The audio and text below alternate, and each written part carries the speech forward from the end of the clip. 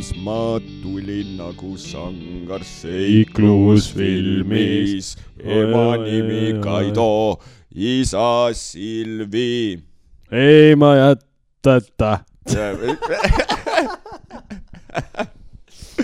Aga tegelikult niimoodi sujuvalt ma arvan, et võibki meil NõOCASt eetrisse minna. Ja võib küll, laululiselt. Ütleme, väljas on selline hall argipäev, siis tuleb hoida rõõmu ja elujanu iseeneses elus lauluga. Jaa, et vihma sajab, kõik kujub lastel, väga tore on tuju. Ma näen, et poeet. Ja. Nice. Kuidas läheb, Mikk? Tead, ei saa kurta. Nüüdseks on haigused ületatud, mis on positiivne. Natukene on selline väsinud olemine, aga ei ole lugu. Ja. Ma just eile sattusin trennis ühe sõbra tuttavaga jutama, ja siis ta oli just koroonas olnud. Oi, nii. Ja siis ütles, et päris korralikult oli ikkagi, võttis terve pere lõpuks maha ja niimoodi. Et seal oli nagu korralikult selles mõttes, et ikka oli nagu pikali maas täitsa või selles mõttes läks. Ja, et ma olin ise ka juba täiesti ära unustanud selle asja, et see siin ringi liigub, vaata. Aga nüüd vist oli, ma saan aru, et on ta hakanud jälle nii-öelda popimaks muutuma, et tuleb tagasi. Jaa, nagu kooliaegki. Nagu kooliaeg, millal sinna tuled? Et suvel nagu kõik puhkavad ja siis sellest rahulikult, nagu gripist ka tegelikult. Ei, täpselt. Isegi viirused peavad puhkama selles mõttes. Ongi. Nemad ka ei suuda ju mõtte, sa pead 24/7 iga päev littima. Kogu aeg littima, arvestama sellega, et kogu aeg valmis mutanteeruma. Ja. Vaatavad, et nad on jälle mingi ravim jälle, mis asja me teeme, mis me ikka teeme, mutanteerume, mis me teeme, adapteerume, kutid, võtke kätte ennast. Sa arvad, et sellistel, et kuskil selline viiruste seminaril, et neil on niisugused motivatsioonikõnelejad, kus viirused saavad kokku. Ja, neil on kindlasti suvel, vaata, need suvepäevad. Viiruste suvepäevad. Suvepäevad siis tulevad kokku ja siis augustis tulevad jälle kokku. Okei, kutid, jaanipäev läbi, kõik tehtud, et nüüd on vaja tööl hakata, siis vaadatakse, et kes selle võtab, vaata, kuule, seal tehti see asi, et see ravim tehti või et seal mingid vennad kasutavad seda, et meil on vaja nagu mingi, nüüd oleks vaja nagu nende vastu töötama hakata. Tõsi, meil on vaja mingit nagu uuendust, vaata, sest ikka nagu firmad, vaata, on selline igavene kasv, vaata, pead olema ikkagi edukam kui eelmine aasta, vaata. Siis on vaja rebranding teha.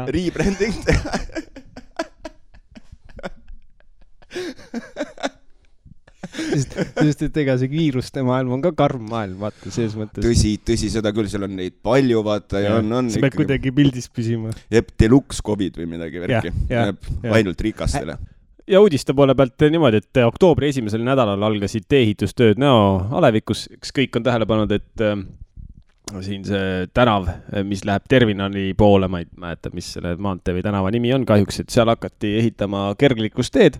See on väga tore, ilus ettevõtmine, nüüd saab seal kergelt liigelda. Super kergelt.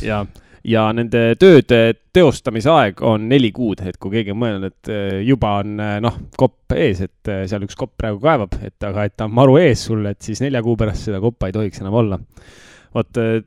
Töid rahastavad Transpordiameti ja NõO vald koostööprojekti alusel ja kui see valmis saab, siis loodame, et kõik saavad kergelt kapsata terminali ja sealt tagasi bussi peale ja tagasi NõO alevikku. Täpselt nii. Ja selliste ehitusuudistega ka jätkame. Nimelt algasid NõO lasteaiad grill laiendustööde ettevalmistused. Ja selle juurdeehituse käigus valmib 2-korruseline hooneosa, kuhu on kavandatud rühmaruumid, saal, aatrium, kabinetid. Lisaks teostatakse ümberehitus olemasolevas hooneosas, kuhu rajatakse rühmaruum, tunnetustuba, liikumistuba, teine muusikatuba ja abiruumid. Juurdeehituse käigus muutub hoone peamise sissepääsu asukoht ning lasteaed kasvab 13 rühmaliseks. Neist 1 rühma ruumidesse luuakse tingimused arendusrühma avamiseks. Ja tööde lõpetamise tähtaeg on siis 15. august 2020 ja kes siis tahab selle, ütleme, laiendusega täpsemalt tutvuda, siis saab minna nvv.ee, võtta selle laiendustööde ettevalmistused uudise lahti ja seal on juba laienduse visuaalne kujutis täiesti olemas, saate endale alla tõmmata ja ise vaadata siis, milline lasteaed välja nägema hakkab. Väga vinge. On ju. Ehitustööd, ehitame maja. Nii. Nüüd liigume siit edasi niisuguste uut ehitustööde juurde, mis võib-olla kunagi hakkavad toimuma, sest et NÕO valla kaasava eelarve rahvahääletus. Sinna on tulnud 6 ideed, see on siis 2024, et mis meil siis saaks võimalik teha on. Mäletame, et eelmise aasta rahvahääletuse võitja oli siis ujuv sild, pontoonsild meile sinna järve peale. Väga kenasti sai ilusti tehtud ja nüüd on meil 6 ideed. Et esimene idee on siis minigolf. Asukoht oleks Meeri Seltsimaja territooriumil, ettepaneku esitas Priit Pruus. Teine idee on siis tänapäevased viidad NÕO valla avalikku ruumi, ettepaneku esitas Mait Raig, asukoht oleks siis terve NØO vald. Kolmas idee, koerte park, kus siis oleks mõnus koertega käia jooksmas, mis iganes teha, ma arvan, kindlasti on seal mingised atraktsioonid koertele. Pikem kirjeldus on olemas siin NØO valla kodulehe peal. Selle idee esitasid Airike Jõesaar ja Merike Poom. 4. idee on Meeri Seltsimaja õueala, ehk siis, et Meeri saaks oma mänguväljaku, nagu ma aru saan. Ja ettepaneku esitas Meeri küla arendamise selts. Asukoht oleks Meeri Seltsimaja territoorium. 5. Varikatusega rattaparkla NØO põhikoolile. Ja 6. ja viimane idee on välijõusaali rajamine. Välijõusaal siis saaks väljas suvel trenni teha, kes tahab ka talvel. Ettepaneku esitas Taavi Merisalu, asukoht NØO põhikooli staadion. Ja mainime siia veel ruttu ka ära, et 1. oktoobril avati Tõraveres mälestustahvel Ago Preede auks. Ago Preede on andnud märkimisväärse panuse Tõraverre observatooriumi rajamisel, mistõttu tekkis tema pojal Lauri Preedel mõte paigaldada isa 100. sünniaastapäevaks mälestustahvel Tõraverre Viiva jalgtee ääres asuvale pingile. Ago Preede elutee on olnud väga kirju, nagu paljudel eelmise sajandi 20. sündinud Eesti meestel. Tõraveres asub esimene suur teaduskompleks, mille sünni juures oli ta peainsenerina osaline. Ta võttis kogu ehitusprotsessi kirglikult ja suure pühendumisega, projekteerides isegi ühe teleskoobi kerakujulise vaatlustorni. Tänaseks on see ümber ehitatud, aga vundament on sama. Observatooriumi töötajad mäletavad teda ka pargi rajajana, mis kujunes välja selliseks, nagu see täna on.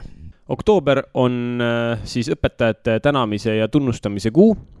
5. oktoobril tähistatakse maailmas õpetajate päeva. NØO valla valitsus tänas NØO valla parimaid õpetajaid juba 29. septembril ja nüüd loemegi ette NØO valla aasta õpetaja 2023 laureaadid. Kairi Liiva, NØO valla aasta lasteaiaõpetaja, Iira Veski, NØO valla aasta lasteaiaõpetaja, Janar Sarapu, NØO valla aasta klassiõpetaja, Astrid Tiideberg, NØO valla aasta põhikooliõpetaja, Ege Lepa, NØO valla aasta klassijuhataja, Aivar Vinne, NØO valla aasta gümnaasiumiõpetaja, Margit Keeman, NØO valla aasta huvialaõpetaja ja Ilona Tars, NØO valla aasta õppeasutuse juht.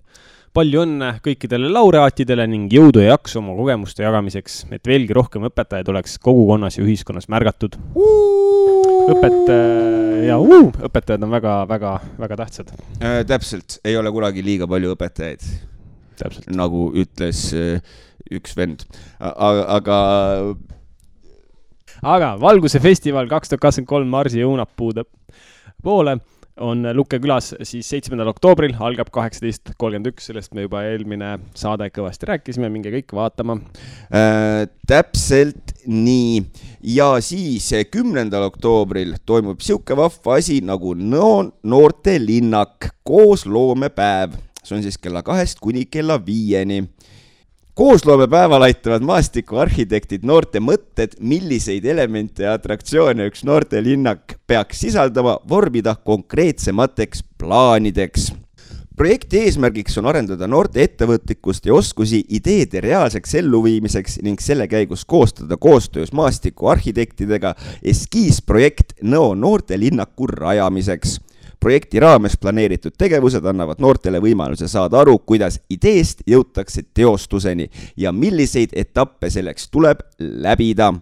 Ja 11 kuni, nüüd kiirelt kohe liitin edasi, 11 kuni 18 oktoober on täiskasvanud õppija nädal NÕO vallas ja 11 oktoober on siis töötuba, soojendus ja venitusharjutused harrastussportlasele. Vot. See toimub NõO muusika koolis kell 18.00 kuni 19.00, 11 oktoober ja seda viib läbi füsioterapeut Liina Allik, kõik harrastussportlased, kindlasti tuleb see kasuks enne sporti tegemist, tuleb ennast soojaks teha ja pärast võib-olla venitada, kuidas kellegile. Ja sama nädala raames siis täiskasvanud õppija nädal NõO vallas on töötuba loovkirjutamine NõO põhikooli raamatukogus 16 oktoober kell 18.30 kuni 19.30 juhendab õpetaja Kristina Weidenbaum. Ja üks töötuba on veel, siin praegu kirjas 18 oktoober, töötuba harjutused jõusaalis algajatele. See toimub siis 18 oktoober 18.00 kuni 19.00 NõO spordikooli jõusaalis. Juhendab rammumees Ervin Toots, väga tugev mees. Super. Ervin Tootsiga on meil ka muide täiesti saade olemas, mida on võimalik järele kuulata. Aga nüüd edasi juba külaline. Aie.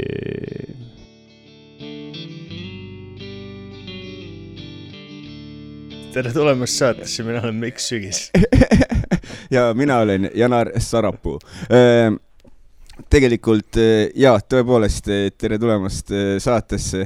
Janar juba alustas Vimkaga. Üle pika aja on...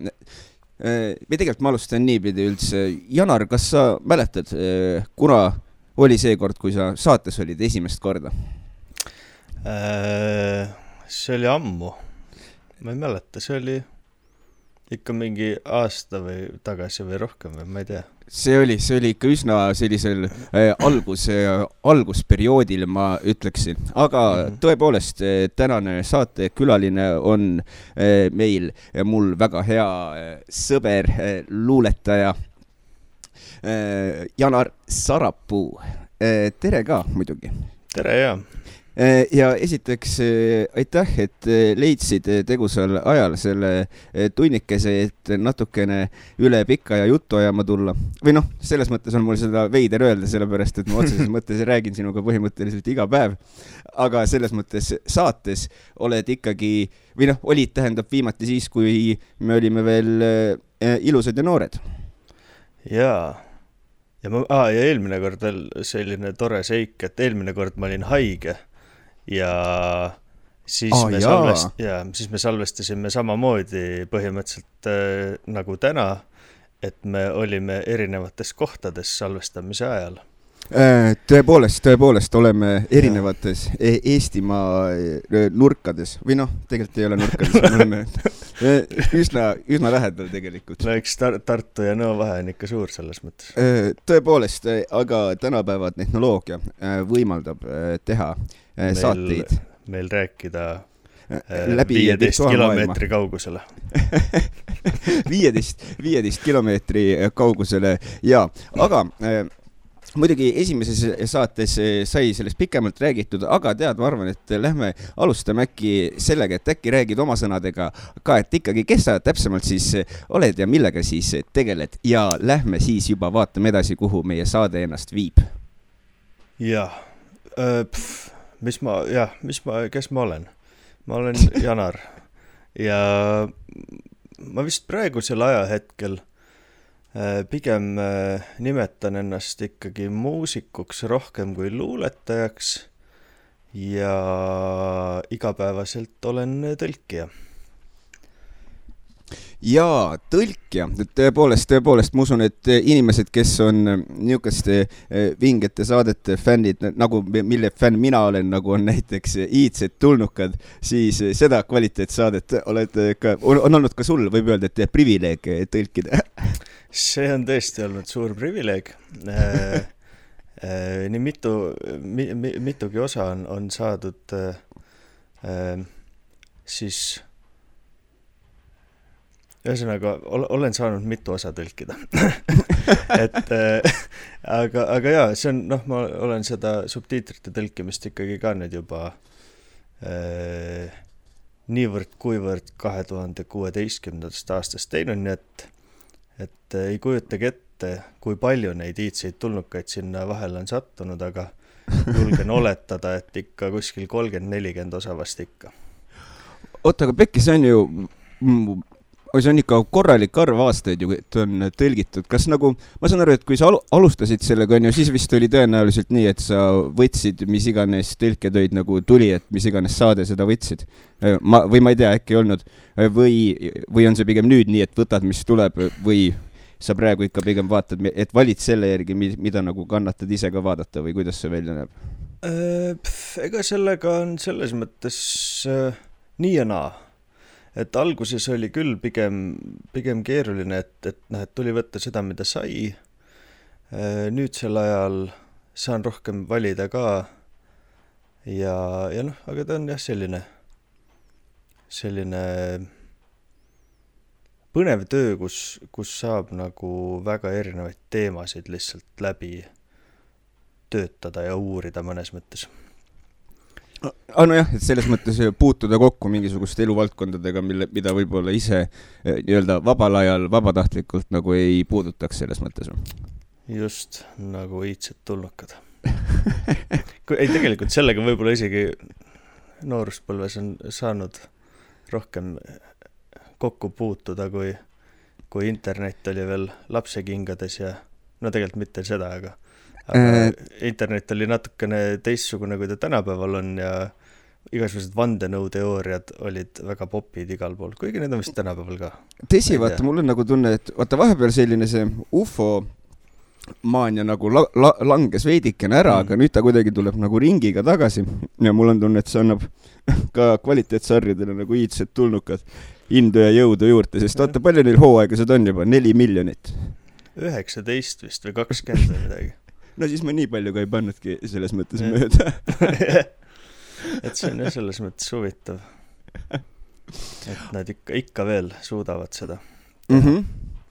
Aga nagu sai mainitud siis ennem, et üks asi, millega sa oled tegelenud, võib öelda, ikkagi ikka juba ka ma ei kujutagi ette, kui palju aastaid, ikka väga-väga kaua, aga luuletad ja kirjutad ja selle käigus, eks sa saad seda ise nüüd täpsemalt öelda, aga selle käigus olid osaline ka sellise nüüdseks rühmituse loomisel nagu siis kirjanike jõusaal. Et ma ütlen, et nüüdseks rühmituse sellepärast, et mingil momendil ma tean, et Facebookis muutus nimi, kui ennem oli lihtsalt kirjanike jõusaal, siis nüüd on rühmitusega tegu. Ei, selles mõttes, rühmitus on ta ikkagi kogu aeg olnud, et see lihtsalt, nüüd mingi hetk tuli selline, võtsime vastu sellise otsuse, et teeme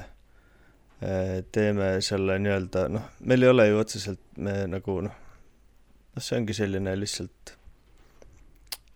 siis, kuna ta on nagu selline kooslus meil, et siis meil ei ole nagu otseselt mingisugust nagu, kuidas ma siis ütlen?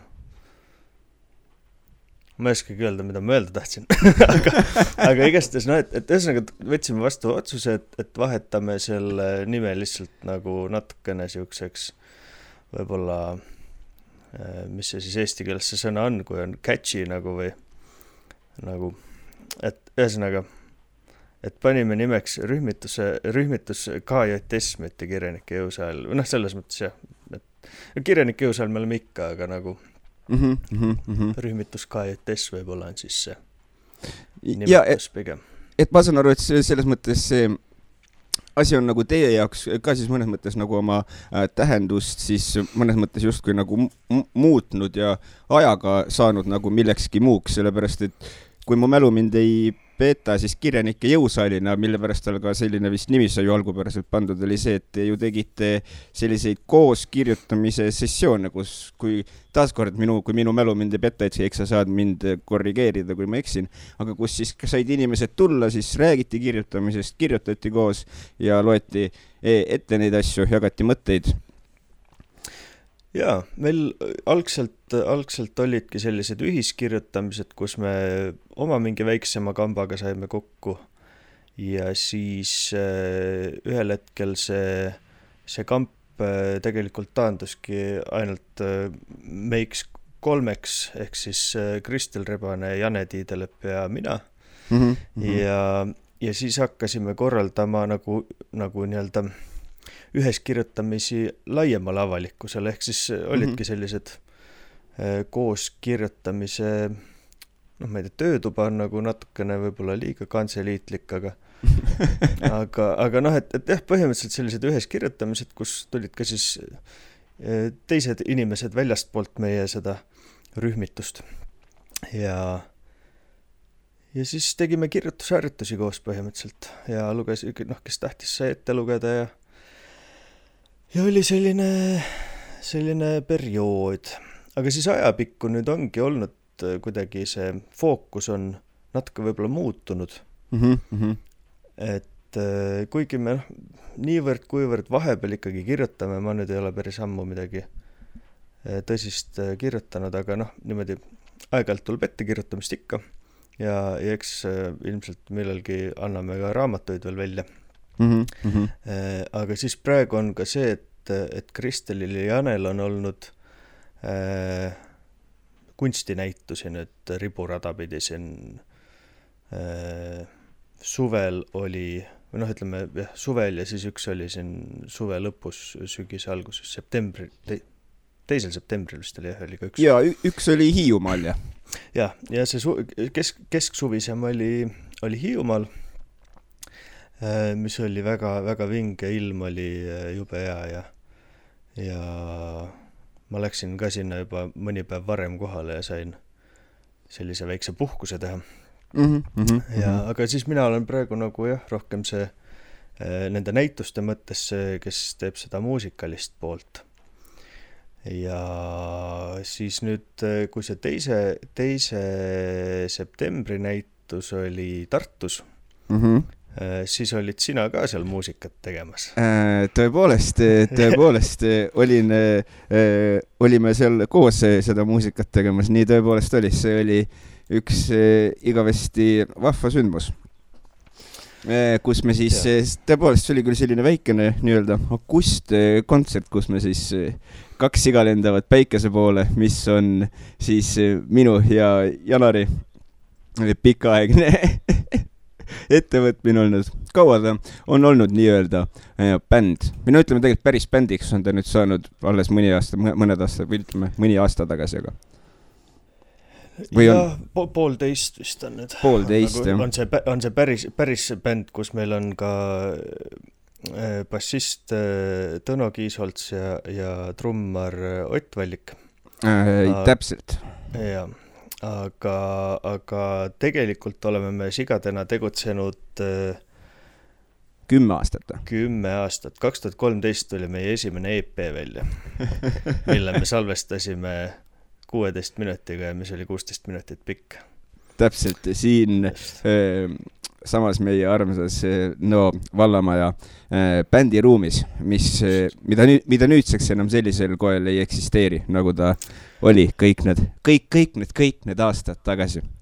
Jah, et seal me tookord üritasime vist teha mingisugust päris nagu siukest, kuidas öelda siis, nagu tõsise muusikaprojekti ja üritasime salvestada seal midagi, aga see kuidagi läks nässu ja oli väga frustreeriv ja siis me otsustasime natuke lollitada ja panime püsti süntesaatori mikrofoni keskele. Rippuma, jah. Ja siis Mikk improviseeris sõnu ja mina siis klimberdasin syntesaatorit teadmata midagi klavpillidest põhimõtteliselt. aga sellegipoolest tuli vapustav. See oli vapustav teos. Ta on nüüd selline rariteet tänapäevaks, et hetkel vist teda kusagilt ei leia enam otseselt vist. Või tähendab, õigetest kohtadest ikka leiab, kui sa tead tüüpi, kes tunneb tüüpi, kes teab toda venda, siis temalt saab. Ei, tegelikult kusjuures tegelikult oli ju see, et me kõrvetasime mingid CD-d ka, nii et mingitel inimestel on need olemas. Tõepoolest, see on väga hea tähelepanek, tõepoolest. Kusagil need on, kus me ei tea, aga nad on kusagil. Just. Seda on selles mõttes hea teada, see kuidagi rahustab südant ja meelt, kui võib nii öelda. Ja, see oli meie viis enda ajalukku kirjutada. Ja ütleme, et see kirjutamine veel selles mõttes käib. Ei, seda küll, et me kirjutame aina rohkem, aga lihtsalt see oli nagu see selline. Ja, et tegelikult võib-olla sellest räägime, me tegelikult sinna jõuame natuke saa pärast, sest ma ennem tegelikult tahtsin korra tulla veel just kirjanike jõusaali juurde korraks tagasi veel ja just nende näituste juurde vaata nüüd, mis siis nagu toimusid. Et esiteks see, et kust üldse tuli mõte teha näitus Hiiumaal, selles mõttes Hiiumaa on üks väga-väga ilus koht Eestimaal, kes ei ole kunagi käinud, soovitan soojalt ära käia, aga just kui võib-olla selline näituse korraldamise koha pealt võib-olla ei ole see inimestel just esimene mõte, et kus seda korraldama hakata, et selles mõttes huvitav koha valik just. Jaa, meil juhtumisi vedas nii hästi, Jane õel on seal nagu siis talukoht või talu või kodukoht. No selles mõttes jah, et ühesõnaga on talu, kus on, kuidas siis öelda, mis on nagu suurepärane koht, kus sellist näitust teha, nagu me tegime. Ja siis kuidagi tekkis neid näituse tegemise ideid ja kohti, kus teha, mõlgutame pidevalt. Vahepeal me tegime isegi üleskutse, panime netti. Nii lausa. Ja Facebook, et kes tahab, nagu, siis mingi hetk me tegime neid korteri näitusi asju, siis pakkusime, et kes tahab, et saame teha kellegi juures. Okei. Ja siis, aga siis vist oligi nii, et Jane pakkus välja seda, et teeme ta õe juures, kui õde nõus on ja siis oli õde nõus ja siis tegime. Okei, selge. Selles mõttes loogiline. Et selles mõttes, ja just vedaski, et nagu ilm oli niimoodi täpselt ka, et kõik päevad oli jube ilus, päike paistis ja siis näitusest järgmisel päeval tuul tõusis ja siis mingi maalid hakkasid ringi lendama ja siis päästsime neid seal. Aga midagi õnneks viga ei saanud? Jah, selles mõttes jäi kõik õnneks terveks, et jah, aga jah, selle osa koha pealt ma vist äkki sul on jätku küsimusi?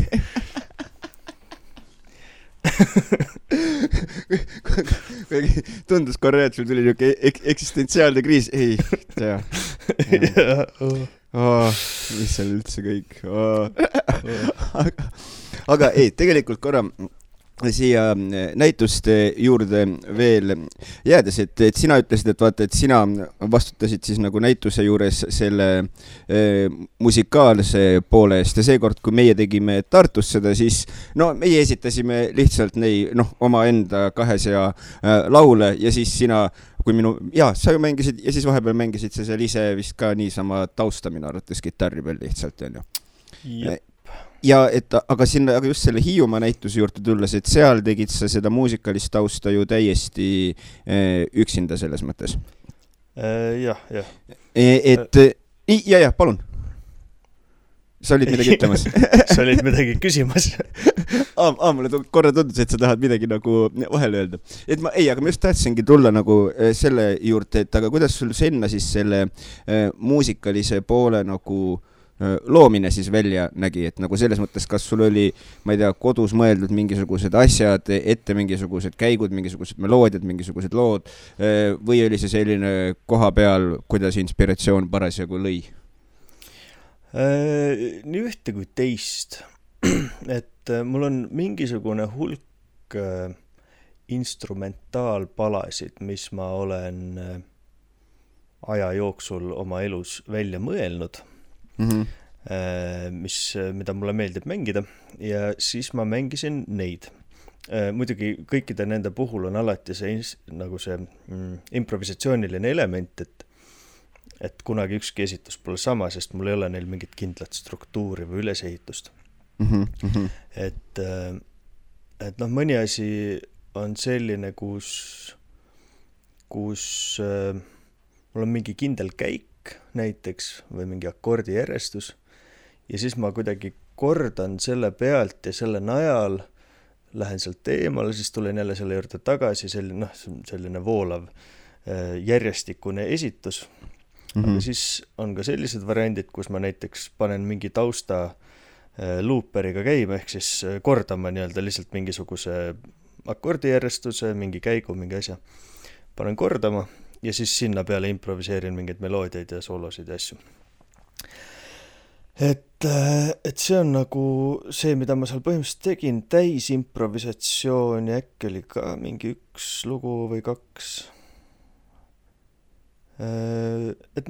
Selline ikkagi improvisatsiooniline poolenisti, et ehk siis üht ja teist valmis asju ja uusi asju.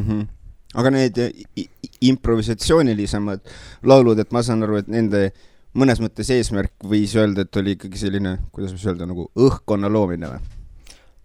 Ikka jah, kõigil selles mõttes seal oli täiesti see muusika oli õhkkonna loomine, sest kuna nagu mingit vokaali seal peal ei olnud, siis oligi lihtsalt selline taust, inimesed vaatasid kunsti ja mõned kuulasid ka muusikat ja siis nende siis minu nii-öelda vahepalade vahele olid siis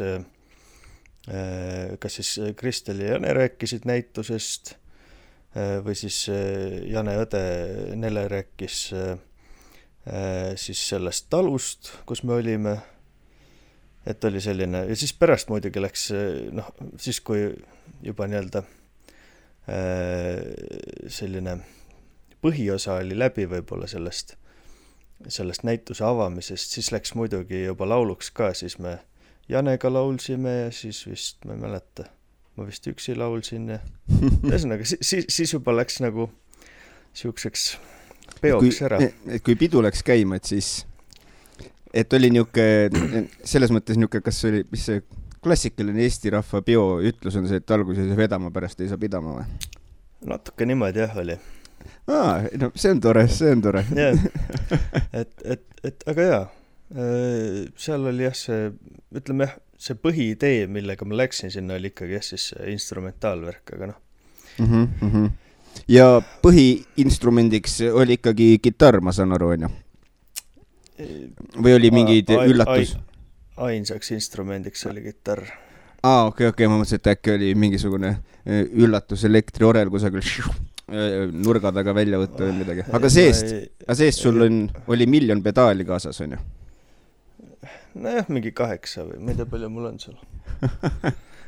Aga jah, selles mõttes jah, kidrapedaalidega, see on põhimõtteliselt ikkagi selline hea arsenal, millega nagu siis kõlapilti natuke rikastada, ja samamoodi seal on see nii-öelda see pedaal, millega ma saan kordama panna omale seda tausta aga kõike muud ka kajad ja kärinad ja siis on igasugused wow-wow-wow-wowid, nagu öeldakse. Jah, kes ei tea, siis wow-wow-wowid on kitarristide seas, see on tehniline termin. Wikipeedias saab vaadata wow-wow-wow pedaalid.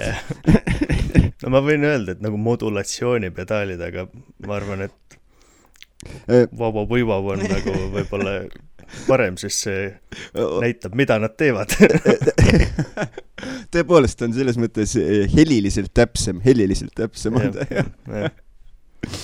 Aga nende näituste juurde veel korra jäädes, et vaata, et mainisid, vaata, et neid korterinäituseid ka, et kas see on, et kas see on kusagilt inspiratsiooni saanud idee või, sest ma ei ole nagu varem või äkki see on lihtsalt, mina ise olen vaata kuskil kivi all elanud või kas see on kusagil selline nagu populaarne asi, mida nagu tehakse, et valida sellised, ütleme siis, jah, sellepärast, et ikkagi ei ole ju selline, ütleme, kellegi korter ei ole just igapäevane koht, vähemalt Eestis, kus oleks nagu näitus. Noh, sellega on üldse siuke veider asi, et tegelikult neid korterinäitusi nagu tehakse ja on varem ka tehtud ja et see nagu nii-öelda päris originaalne idee või nagu ei ole, et kuigi jah, sellel hetkel, kui me hakkasime neid tegema, nagu parasjagu ei kuulnud, et kuskil oleks olnud, aga võib-olla oli ka, et ega kui palju ja kuidas kuskilt mingi info jõuab, et ma ei kinnita midagi, aga jaa, et selles mõttes neid on olnud ja eks tänaselgi päeval tehakse. Ja nendega on hästi huvitav lihtsalt see, et üks asi on see, et kuidas nagu, noh, kui me oleme teinud lihtsalt kellegi teise juures, et kuidas nagu inimesed lubavad oma elamisse tulla ja siis näituse püsti panna. Et see on nagu siuke huvitav kogemus, et nagu, et see usaldus, noh, me ei ole päris võõraste juures teinud muidugi, aga et nagu see usaldus, et me läheme kellegi teise koju sisse ja hakkame seal, noh, et kõige parem näide on see, kui me olime siis sõprade Markuse ja Kaiuse korteris, kus näitus oligi, noh, vetsus ei olnud, aga magamistubades ja elutoas läbivalt oli igal pool näitus. Et see on ikkagi nagu, no see on äge, et saab niimoodi. Minu juures oli ka üks kord ja ka siin, noh, jah, siin oli ka kõikides tubades. Kööki ma ei pannud midagi, aga mujal see igale poole, jah, kõik kohad olid maale täis. ja siis, jah, aga üks põnev asi, mis veel nende juures on siis üks külg on see, et kuidas nagu teised nagu usaldavad oma korteritesse, oma kodudesse ja siis on see, et kuidas tuleb võõras inimene, kes tuleb vaatama näitust, et kuidas tema käitub võõras kodus. Et see on nagu hästi huvitav, kuidas jällegi nagu hästi kartlik, noh, mõned inimesed on hästi kartlikud, mõned on hästi julged, aga et pigem on see, et noh, et vaadatakse, et oi, et kas siia ikka tohib minna ja kas tohib ja niimoodi, noh, jah, ma saan aru täiesti sellest, et ma ise oleks ka selline, et ma vaataks, et noh, et kas ja kus ja mida tohib avada ja kuhu tohib minna, Seda on tore kuulda, et inimesed on viisakad selles mõttes, vaata, et keegi ei käitu nagu elajas, vaata. Ei, selles mõttes muidugi, et inimesed on viisakad ja ikkagi austavad nii-öelda seda näituse paika. Aga sest see, nagu mul on hea meel, et sa mainisid seda ka, et sa enda juures korraldasid samamoodi, sellepärast, et see on kus ma tahtsin seda küsida ja kui eriti veel, kui enda kodus teha seda, siis on vist seda nagu topelt, et kuidas see ettevalmistus välja näeb ja kas nagu selle, ma ei tea siis, ütleme siis näituse eel on nagu endal imelik kodus olla ka, et kas on niisugune teistsugune vibe ka, et selline vaata, kui korraldad, mina ei tea, lapsena sünnipäeva enda kodus, siis nagu päev enne seda või lihtsalt ei saa magada ja värki ootusärevus on nii suur. Jaa, okei, ma alustan sellest, et kuidas ettevalmistus on. Et ettevalmistus on see, et tulevad kunstnikud ja vaatavad, kuhu oma maale üles saab riputada. Et nagu, noh, ma võin oma nõu anda, aga ega ma ei ole ka väga hea nagu paigutaja selles mõttes. Aga kuidas siis teil siin öelda valimine välja nägi? Et ma saan aru, et te kolmekesi siis saite sinu juures kokku. Ma usun, et kõiki töid vist kohe kaasa võetud, vaid vaatasite teoreetiliselt, kuhu mida võiks minna või? No selles mõttes Jane ja Kristel teavad ka nagu, milline mu korter on, et me ikka vahepeal siin istume. Et siis neil vist väga palju mõtlemist polnud, et suht ikkagi kõik, mida näidata taheti, toodi kohale. Okay. Ja siis oligi, enamasti oli õnneks, mul siin on seintes neid kruve küll, et oled jätnud igaks juhuks? ei, nagu, noh, selles mõttes lihtsalt, ma ei tea, ajapikku on siia pandud või nagu, et selles mõttes oli nagu hea, et väga palju midagi juurde ei pidanud puurima. Mõned augud siiski sai ka juurde tehtud, aga nüüd ongi parem, sest nüüd ma saan ise rohkem kunsti üles riputada. Hea point. Ja noh, edaspidi, kui on mingi tahtmist mingit näitust teha, siis saab ka lihtsamini. Aga jaa, ootusjärevus mul, ma ei teagi, mul vist väga nagu ei olnud sellist ootusjärevust, ma ei mäleta vähemalt, et oleks nagu selline märkimisväärne ärevus olnud seoses sellega. Aga lihtsalt ikka nimelik, kui tulevad nagu noh, võõrad inimesed sinu koju. Kuigi õnneks vist olid ikkagi enamasti tuttavad, või olid, kuidas siis öelda, et nagu enamasti olid kõik mulle tuttavad, aga siis mõned inimesed olid tuttavad Kristelile või Janele. Et selles mõttes, et päris võõraid vist ei sattunudki, kui ma eks. Sest see, mis minu ääres oli, siis siin oli üldse nagu, me tegime registreerimisega siukse piiratud värgi, et oligi selline, no jah, väiksem loomulikult, et ei saa arusaadav. Aga ei tahtnud nagu päris seda, et päev otsa istuda ja oodata ja siis jälle see fonolukus tuleb sisse lasta ja mingit sellist, tegime siukse kellaajalise värgi. Jah, muidugi. Hea point, et uksed ja asjad ju ka loomulikult. Ja. Ei, aga jah, ikkagi ma korra selle hirmu koha pealt ma just mõtlesin, et vaata, et mina ei tea, vaata, et öösel lähed unise peaga vetsu, koperdad otsa millegi. Ei, päris niimoodi kuskil midagi laiali vist ei olnud. Et siin oli küll, või noh, selles mõttes need on, kui ma praegu mõtlen, siis need asjad, mis on nagu, mis ei ole seina peale riputatud, need on endiselt siin, nagu ehk siis üks skulptuur ja siis üks, mõtleks, et see on ka skulptuur ikkagi, aga see on selline pehme. Et ühesõnaga, et nende puhul oli küll, et need olid, aga nad olid kuidagi ees, et selles mõttes oli okei. Aga enamasti olid ikkagi maalid ainult. Oota, aga ju sa ise ju ka selles mõttes maalid ju ja ka ju, mitte küll nii palju kui teised, aga sellegi poolest. Ma saan aru, et Hiiumaal vist ei olnud, siis ma saan aru, et ei olnud ühtegi sinu pilti vist ei üleval, jah? Ega kuskil ei ole olnud minu... See ei ole kuhugi pannud, okei. Sest mul ei ole neid nagu väga midagi panna. Selles mõttes, et mul ei ole neid palju. Mul on enda käes on 2 tükki mingit väikest ja siis sinu käes on üks. Seina peal täitsa. Ja üks on teadmata, tähendab, üks on teadmata kadunud, ütleme siis niimoodi. Ma kunagi ühel see on see kõige väärtuslikum. Halval peol loosisin selle välja ja siis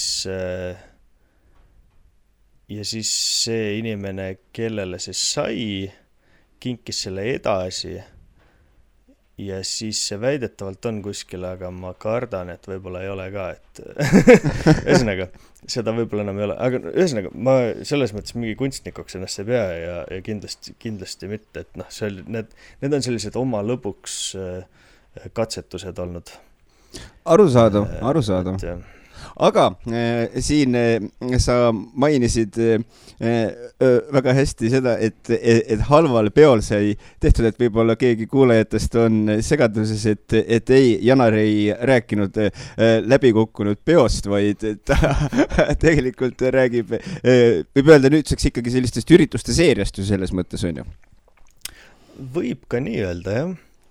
Et need on ikkagi sellised pidevalt toimuvad üritused. Või tegelikult peab vist ütlema sündmused. Sündmused. Jah, ma kusagil... Jah, sündmused. No selles mõttes, ühesõnaga, jah, sellised sündmused, nüüd nad on ikkagi jah, kuskil iga paari kuu tagant vast või vahepeal võib-olla pikema vahega, aga jaa, on sellised peod nagu halvad peod. Praegusel ajal toimuvad need kultuuriklubis Salong, kus tegelikult, see on ikkagi, ongi kultuuriklubi, kus toimuvad igasugused kirjandusüritused, kontserdid ka, aga samamoodi toimuvad seal halvad peod. Ja halva peo mõte on olnud alati see, et vähemalt minu jaoks, et seal lastaksegi sellist halba muusikat selles mõttes, et mis tõmbab ikkagi rahva käima, aga võib-olla ei ole rafineeritud kõrvale. Ma arvan, on kõige viisakam viis seda selgitada. See on päris hästi sõnastatud. Ja siis mul on seal muidugi kombeks ka nagu tegelikult algselt, nüüd see kuidagi on läinud mingiks karaoke moodi variandiks, aga algselt see oli lihtsalt see, et ma alguses lasin muusikat ja siis ühel hetkel läksin üle selle peale, et hakkasin YouTube'ist panema neid karaoke lugusid ja ise peale laulma. Ja siis niimoodi kõvasti ja valesti, sest ega ma väga hästi nagu viisi, nüüd võib-olla pean natuke paremini, aga too aeg nagu oli ikka täitsa kohutav. Aga see oli, ma kujutan ette, et ikkagi rahvana selline nagu vabastav, sest nad olid ikkagi sellised ju teada-tuntud vaata laulud, mida kõik oskavad enamasti vähemalt midagigi kaasa vaata karjuda. Jaa, ühel nendest halbadest pidudest, mis oli siin võib-olla mingi aastake tagasi või natuke vähem oli, ühesõnaga ma märkasin seda, siis läks ka kuidagi nagu karaokeks üle niimoodi, et teised ka ikkagi laulsid, nagu rahvas siis. Ja seal ma panin tähele, et mul oligi see, et ma nagu ei viitsinud enam, sest ma olin seal juba mingi mitu tundi jauranud. Ja siis ma nagu andsingi, et see keegi seal tahtis laulda jälle ja siis ma ütlesin, et ma praegu ei jõua rohkem, et tee ise siis. Sest ütles, ei, laula ikka kaasa, et see natukene oligi nagu see, et inimene ise ei julge laulda, aga tal on vaja seda tuge, et keegi temaga kaasa nagu jõriseks. Täpselt. Et see oli huvitav asi, mida ma täheldasin. Aga jaa, selles mõttes halvad peod on lahedad ja et kunagi said alguse põhimõtteliselt, kui ma elasin Tähe tänaval, siis sealt köögist me hakkasime seal sõpradega halbu kokteile välja mõtlema. Kuidagi sellest see idee sündis. Ja siis... Jaa, palun. Ja siis need hakkasidki alguses toimuma, ma ei teagi, mis see lokaal oli vist see tollel hetkel oli see lokaalarhiiv, mis oli seal samas kohas, kus nüüd on kultuuriklubi Salong. Et arhiivist said nüüd alguse Ken-klubis Tartus, siis kes teab, võib-olla on niisugune tuntum koht veel. Et Ken-klubis oli ka vist korra või paar isegi äkki. Mujal vist ei ole olnud. Oota, aga kas sa praegu enam-vähem, see ei pea mulle mingit täpset arvu ütlema, aga umbes kui palju kordi siis te seda teinud olete? Seda on ikka oma jogu ju, sest... Ma seda ei tea, aga ma tean, et 2015 oli esimene. Ehk siis juba ka päris kaua aega tagasi. Tõsi, siis me olime veel noored. Jah. Olime küll, jah. Tom. aga jaa, aga siis vahepeal nagu kadusid ära ja siis nüüd, kui kultuuriklubi Salong siis tekkis, siis sealsed inimesed võtsid asja üles nagu uuesti ja hakkasid nagu seda natukene niimoodi vedama. Ja hakkasidki. Ja aga selles nii-öelda peol ise oled tegelikult ju sina sellises, ütleme siis, DJ rolli ametis. Võib-olla DJ on võib-olla, ütleme tähendab, võib-olla on parem, kui sa ise seletad, mida see DJ-indus endast tegelikult kujutab. Ma ei ole küll nii kõrgel tasemel, kui sina sellega kokku puutunud, natukene tean, aga sina eksperdina oskad selles mõttes kindlasti sellest paremini ja täpsemalt rääkida. Ja võib-olla rääkida ka oma ütleme siis isikust, kes nendel õhtutel DJ-pulti astub. Ühesõnaga, jaa. Ei, põhimõtteliselt juba esimesest halvast peost saati on minu see persona olnud DJ Uncle Benz. Ja seda mitte siis nii nagu seal riisipaki peal, vaid ongi niimoodi, nagu te kuulete, Uncle Benz. Et see kuidagi, ma ei mäleta, kuidas see sai niimoodi, kus see tuli, aga nii ta läks. Ja ühesõnaga, kuna ma enne juba YouTube'ist karaoke-lugude laskmisest rääkisin, siis tegelikult minu suurim tööriist DJ-induses ongi YouTube tänapäeval. Vahepeal ma ikkagi proovisin, tõmbasin mingid arvitusse mingid need päris programmid, kus sai nagu paned 2 lugu ja siis paned ühe käima ja siis teed siuksed. Aga siis nüüd ma olen aru saanud, et milleks. Et tänapäeva tehnoloogia võimaldab asju lihtsamini teha. Põhimõtteliselt mina panen 2 YouTube'i akent ekraanile kõrvuti. Ühest panen loo käima, kui see hakkab läbi saama, siis panen teisest aknast käima, lükkan sealt volüümi peale ja siis lükkan teise akna volüümi maha ja siis ongi see üleminek nii-öelda. Nii et minu see DJ-indus käib seal halbadel pidudel nõnda viisi. Ei, no mina ütleks, et väga siuke high-tech lähenemine. Kuigi... Ei, selles mõttes... Nii. Ei, palun. Ei, mis asi on kuigi? Ei. Et tegelikult me naljatame küll, aga tegelikult nüüd ju kui, kas mitte just hiljuti, sa tegelikult ei olnud tegelikult niukses ikkagi päris DJ ametis, sellepärast, et võib-olla üks asi, mida kõik sinu kohta ei tea, on see, et üheks sinu selliseks meelistegevuseks on vinüülide kogumine ja siin hiljuti oli ju üks sündmus, kus sa mängisid vinüüle ja see võib öelda küll, et on ju selline ikkagi päris DJ pärusmaa. Jah, põhimõtteliselt küll. No, ma tegin seda selles mõttes. Vinüüle ma nagu veidike kogu tõesti, jah. Ja siis mind kutsuti mängima ja seekord siis enda nime all ikkagi, mitte alter egona. Et enda nime all siis osalesin Tartu Record Night'il, mis oli nüüd 4. korda järjest, toimus samamoodi seal Salongi, ütleme, et olid üle terve kirjanduse maja.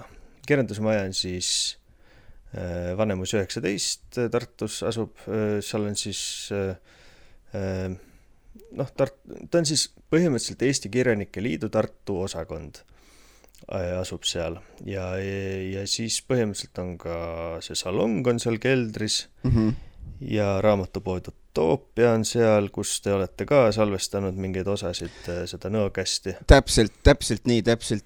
Tere Siim. Ja, tervitused Siimule. Ühesõnaga, ja siis seal oli üle maja oli siis selline pidu, vinüülipidu, kus siis olid erinevad DJ-d igalt poolt põhimõtteliselt vist ma ausalt öeldes ei tea, kust keegi oli, aga ma tean, et osad olid Tallinnast ja osad olid Tartust. Et võib-olla oli kuskilt veel, aga seal oli kokku vist 5 lava äkki või. okei. Et see oli ikka siuke suur jah, et põhimõtteliselt oligi siis keldris oli 2 ja siis oli seal esimesel korrusel oli ka 2 ja pööningul oli ka 1. Nii et siis oli 5. Tegelikult pidi väljas ka olema, aga siis otsustati ikkagi, et ei hakata, et vist ilm oli kehv või midagi. Ja seal ka mängiti igasugust muusikat 100 aasta vanustest vinüülidest kuni siis tänapäeva elektroonilise muusikani ja Opa.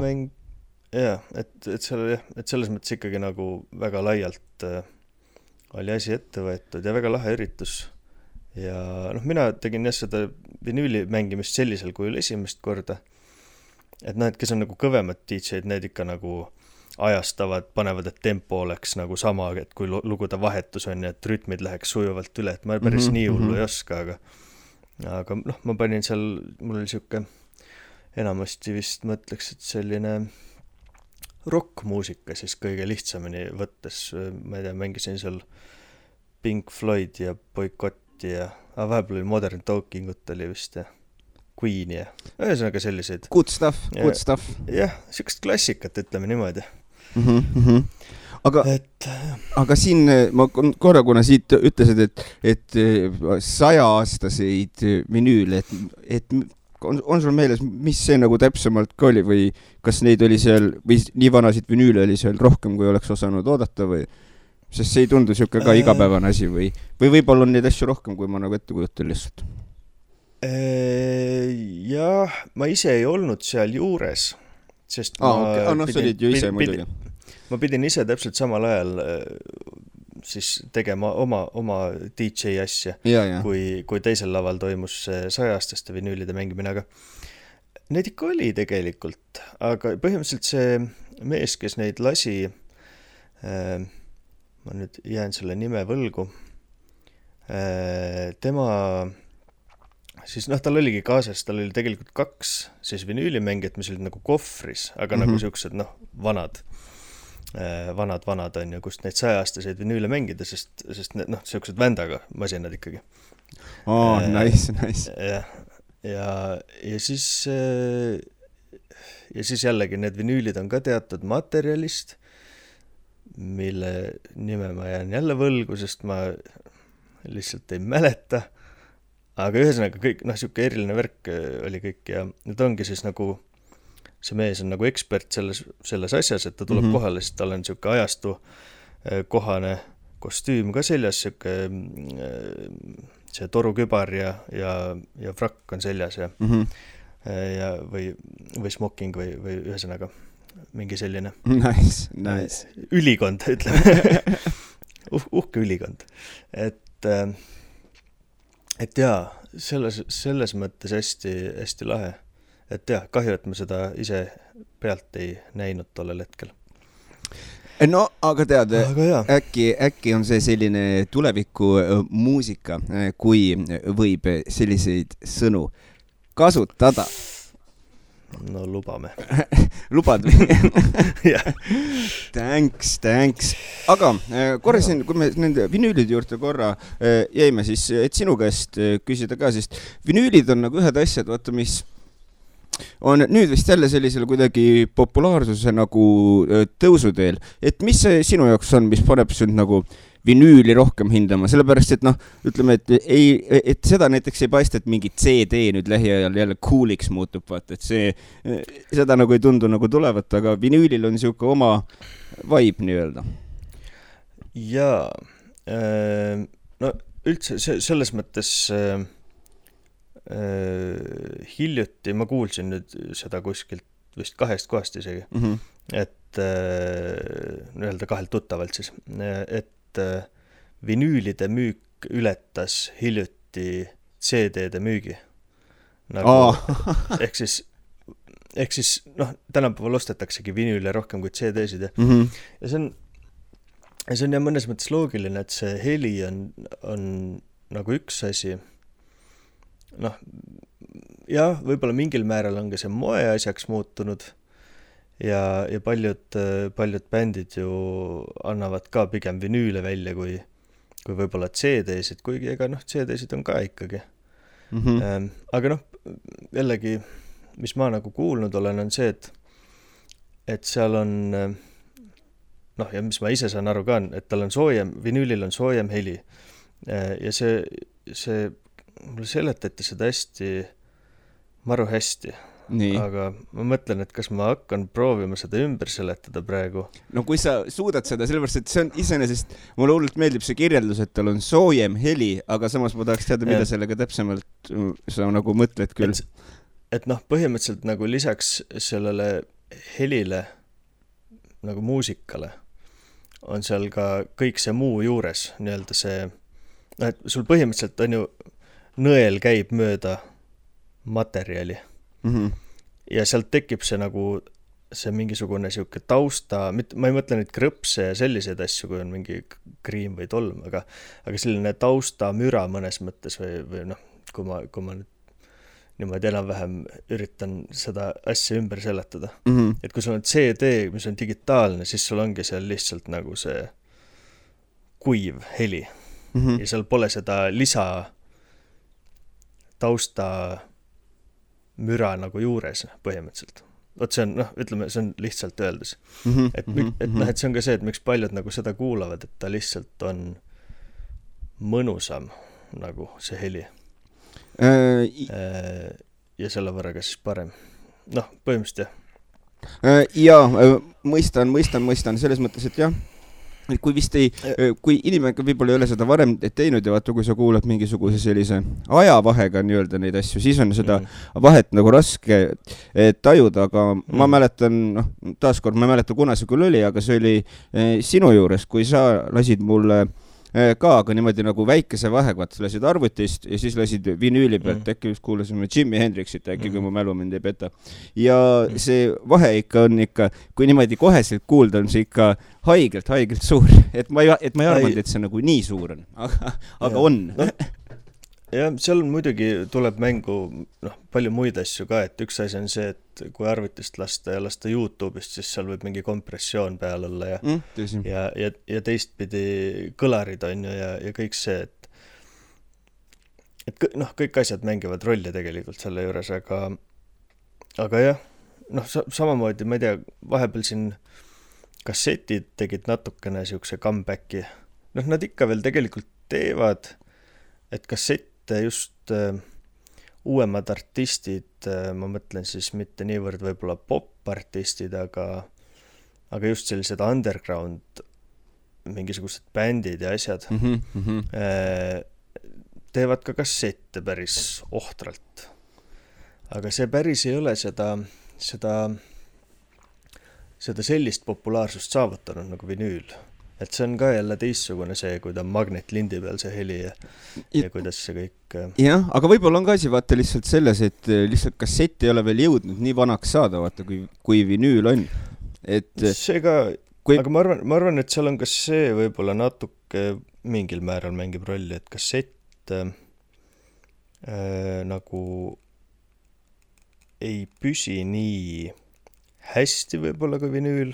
Kuigi mõlemad kuluvad, aga kassetiga on ka oht, et kui ta saab jälle mingit sükest magnetlainet natukene seisab kuskil kõlari peal, siis põhimõtteliselt on sul see kassett lõpuks tühi või mingit müra täis ainult. Jah, ja see on mul kuidagi, äkki see on mul lihtsalt mingi valemälestus lapsepõlvest, aga kas mitte, kui sa ikka mingi kasseti nagu ribadeks kuulasid, et kas mitte see lint ei hakanud ka seal venima ja igasuguseid veidrusi tegema lõpuks pika peale? Võib jah igasugust sükest ka juhtuda. Et seda pastaka või pliiatsiga seda kasseti kerimist ikka. See jääb meelde. Või siis kassetiga raadiost laulude lindistamine oli ka teema. Jaa.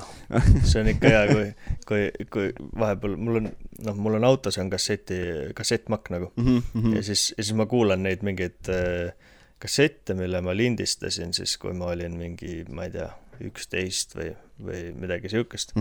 Võib-olla isegi noorem natukene, ma ei tea. Ja siis on see, et mingi hea lugu on ja kvaliteet on jube kehv, sest see raadio, kust sai seal nagu lindistatud, see ei olnud ka kõige parem. ja siis see kvaliteet on kehv ja siis lõpus käib mingi Star FM või mingi siuke asi. sest nagu ei saanud täpselt enne seda ära lõpetatud ja ega see ei olnud ka nii oluline võib-olla tolle hetkel. Jep. Või oli alguses oli natuke mingi teise laulu lõppu, vaata. ja, just. See oli igasuguseid siukse asju, jaa. Aga kui me juba siin muusika peal oleme, sest ega tegelikult meie tund hakkab vaikselt täis tiksuma, kui sa olete tähele pannud. Võib-olla ei ole ka, ma ei tea. Olen küll, mul siin kell või see asi tiksub see salvestuse. Täpselt vaatad aja pealt, nii kui põmm täis saab kohe põks läbi. Mina pikemalt siin ei ole. aga ei, tegelikult, mis ma tahtsin küsida, on see, et tegelikult sa oled ju päris mitmes bändis, et võib-olla praegu ajalukku ei hakka nii-öelda minema seda, kes tahab, sellel on huvi, saab, ma arvan, esimesest saatest vist seda teada.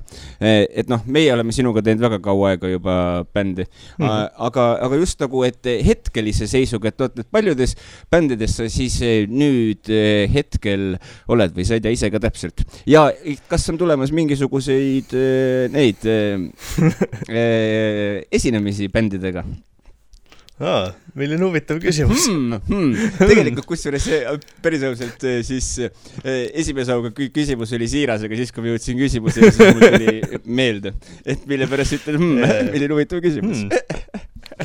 Aga ega ma vist praegu saan öelda, et ma aktiivselt olengi ainult 2 seas. Isopullo on ka üks bänd, mida ma teen, aga see on pigem selline esinemispõhine performance bänd, et sellega nagu aktiivselt midagi ei toimu. Ja hetkel lähiajal ei ole midagi plaanitud ka? Ei ole vist niimoodi tulemas. Olgu. Ja ega ei olegi. Olin bändis nimega Naelravi, aga sealt ma nüüd lihtsalt, kuna ei jõua teha mingi miljonit bändi ja igasugused muud asjad tulevad ka vahele ja tööd peab ka vahepeal jõudma teha, et saaks üüri maksta, et siis põhimõtteliselt Naelravist ma nüüd tulin ära ja sinna oleks vaja nüüd minu asemel kitarristi, et kes seda kuuleb ja on hea kitarrist ja tahab teha sellist luulelist rockmuusikat. Siis Naelravi ootab teid? Siis Naelravi ootab. Nendega saab kontakti Facebookist, ma kujutan ette. Kusjuures see on hea küsimus, sest meil ei ole vist Facebooki või Naelravil siis nagu ei ole seda Facebooki lehte. Et, aga Instagram on olemas näiteks. Olgu, Instagramis Naelravi. Instagramist saab, jah. Selge. Ja siis Avangorod, millega ka NÕOs esinesime 2 korda vist isegi. Tõsi? Et see on ka selline bänd, mis nüüd praegu on, me ei ole nüüd niimoodi ametlikult laiali läinud või midagi, ega me ei lähe ka, aga et me põhimõtteliselt eksisteerime veel mingisuguses limbos ja kunagi teeme võib-olla veel mingeid asju, aga hetkel on nagu juba mõnda aega selline suhteliselt vaikne olnud, et ei ole kokkugi juhtunud. Olgu. Et jah, nii et põhimõtteliselt saan öelda, et nagu 2 siga lendavat päikese poole on praegu põhiline asi. Nice. Ja rääkides esinemistest, siis novembris, äkki 11. november. Nii. Vaatame, üritust ei ole välja kuulutatud muidugi, aga see on exclusive prime, niuke väikene teada on. Jah, et siis me esineme suurima tõenäosusega seal Tartus kultuuriklubis Salong, festivali Hullunud Tartu raames, aga jah, võib-olla see on veel saladus, ma ei tea, aga ärge siis kellelegi öelge. Et ühesõnaga hästi salaja teate seda, ärge kellelegi öelge, et see on hash, aga mis on vinge selle poolest on see, vähemalt nagu meie enda jaoks ka, et seal me oleme kohal täies koosseisus ja tuleb hullult vinge andmine, seda ma võin garanteerida. Janar on harjutanud andmist nüüd juba kuid ja ainult annab kogu aeg ja ikka annab. Mitte kunagi ei võta, ainult annab. aga jaa, et kindlasti tuleb lahe värk. Täpselt. Aga nagu Janar ütles, see on hästi salajane, hash. Jah, et seda 11. november. Aga te ei tea seda. Ilmselt, jah. Ühesõnaga, põhimõtteliselt kõige kindlam on see, kui te lähete Facebookis, otsite üles lehe 2 siga lendavat päikese poole, panete sinna like'i või follow või mis need asjad tänapäeval on. Täpselt. Ja siis seal me anname teada, kui midagi toimub. See on kõige lihtsam. Jaa, täpselt. Ja lisaks sellele Facebookis jälgida ka kirjanike jõusaali, mis nüüd on Facebooki nimi muutnud, kui täpselt ütled. Rühmitus KJS, siis nagu. Et kindlasti sinna ka minna, visata pilk peale, sellepärast, et siia veel lõpetus kiiresti, et kas hetkel on kuskil nüüd lähiajal mingisugune näitus planeeritud ka või hetkel ei ole midagi lähiajal tulemas? Praegu ei ole nagu, et taastume nendest suvistest näitustest natukene ja ütleme siis niimoodi, et kunstnikud peavad juurde tegema teoseid, mida näidata. Tõsi. Kogu aeg ei saa nagu vanarasva peal jõugu lasta. Hea point. Aga jaa, et vaatab, eks küll, ühesõnaga, kui midagi tuleb, rühmitus KJS Facebookis, seal anname teada. Mulle lihtsalt meeldib sõna rühmitus. Jaa. See on hea sõna. Ma arvan, lihtsalt minu isiklik soovitus, ma arvan, et mis oleks niisugune hea järgmine niisugune power move teile. Oleks see, et te peaksite andma niisuguse gangsta rap albumi välja. Ma arvan, et see oleks kõva. Ma arvan, et see on tehtav. Aga meie tund on täis tiksunud. Janar, suur aitäh, et liitusid minuga siin see tunnikene, rääkisid juttu põnevatel teemadel. Saime räägitud ka salajasest sündmusest, mis toimub novembris, millest praegu mitte keegi tegelikult ei tea, ei tohi teada. Et kui te kuulete seda, siis te tegelikult ei kuule. Jah, ma arvan, et ma ei ole näinud vähemalt, et midagi oleks kuulutatud, aga eks varsti kuulutatakse ka, sest november on päris lähedal. Tõsi, kõik omal ajal. Aga NõOCASt siit tänaseks lõpetab, järgmisel nädalal stuudios juba uus külaline ja siis juba uued jutud.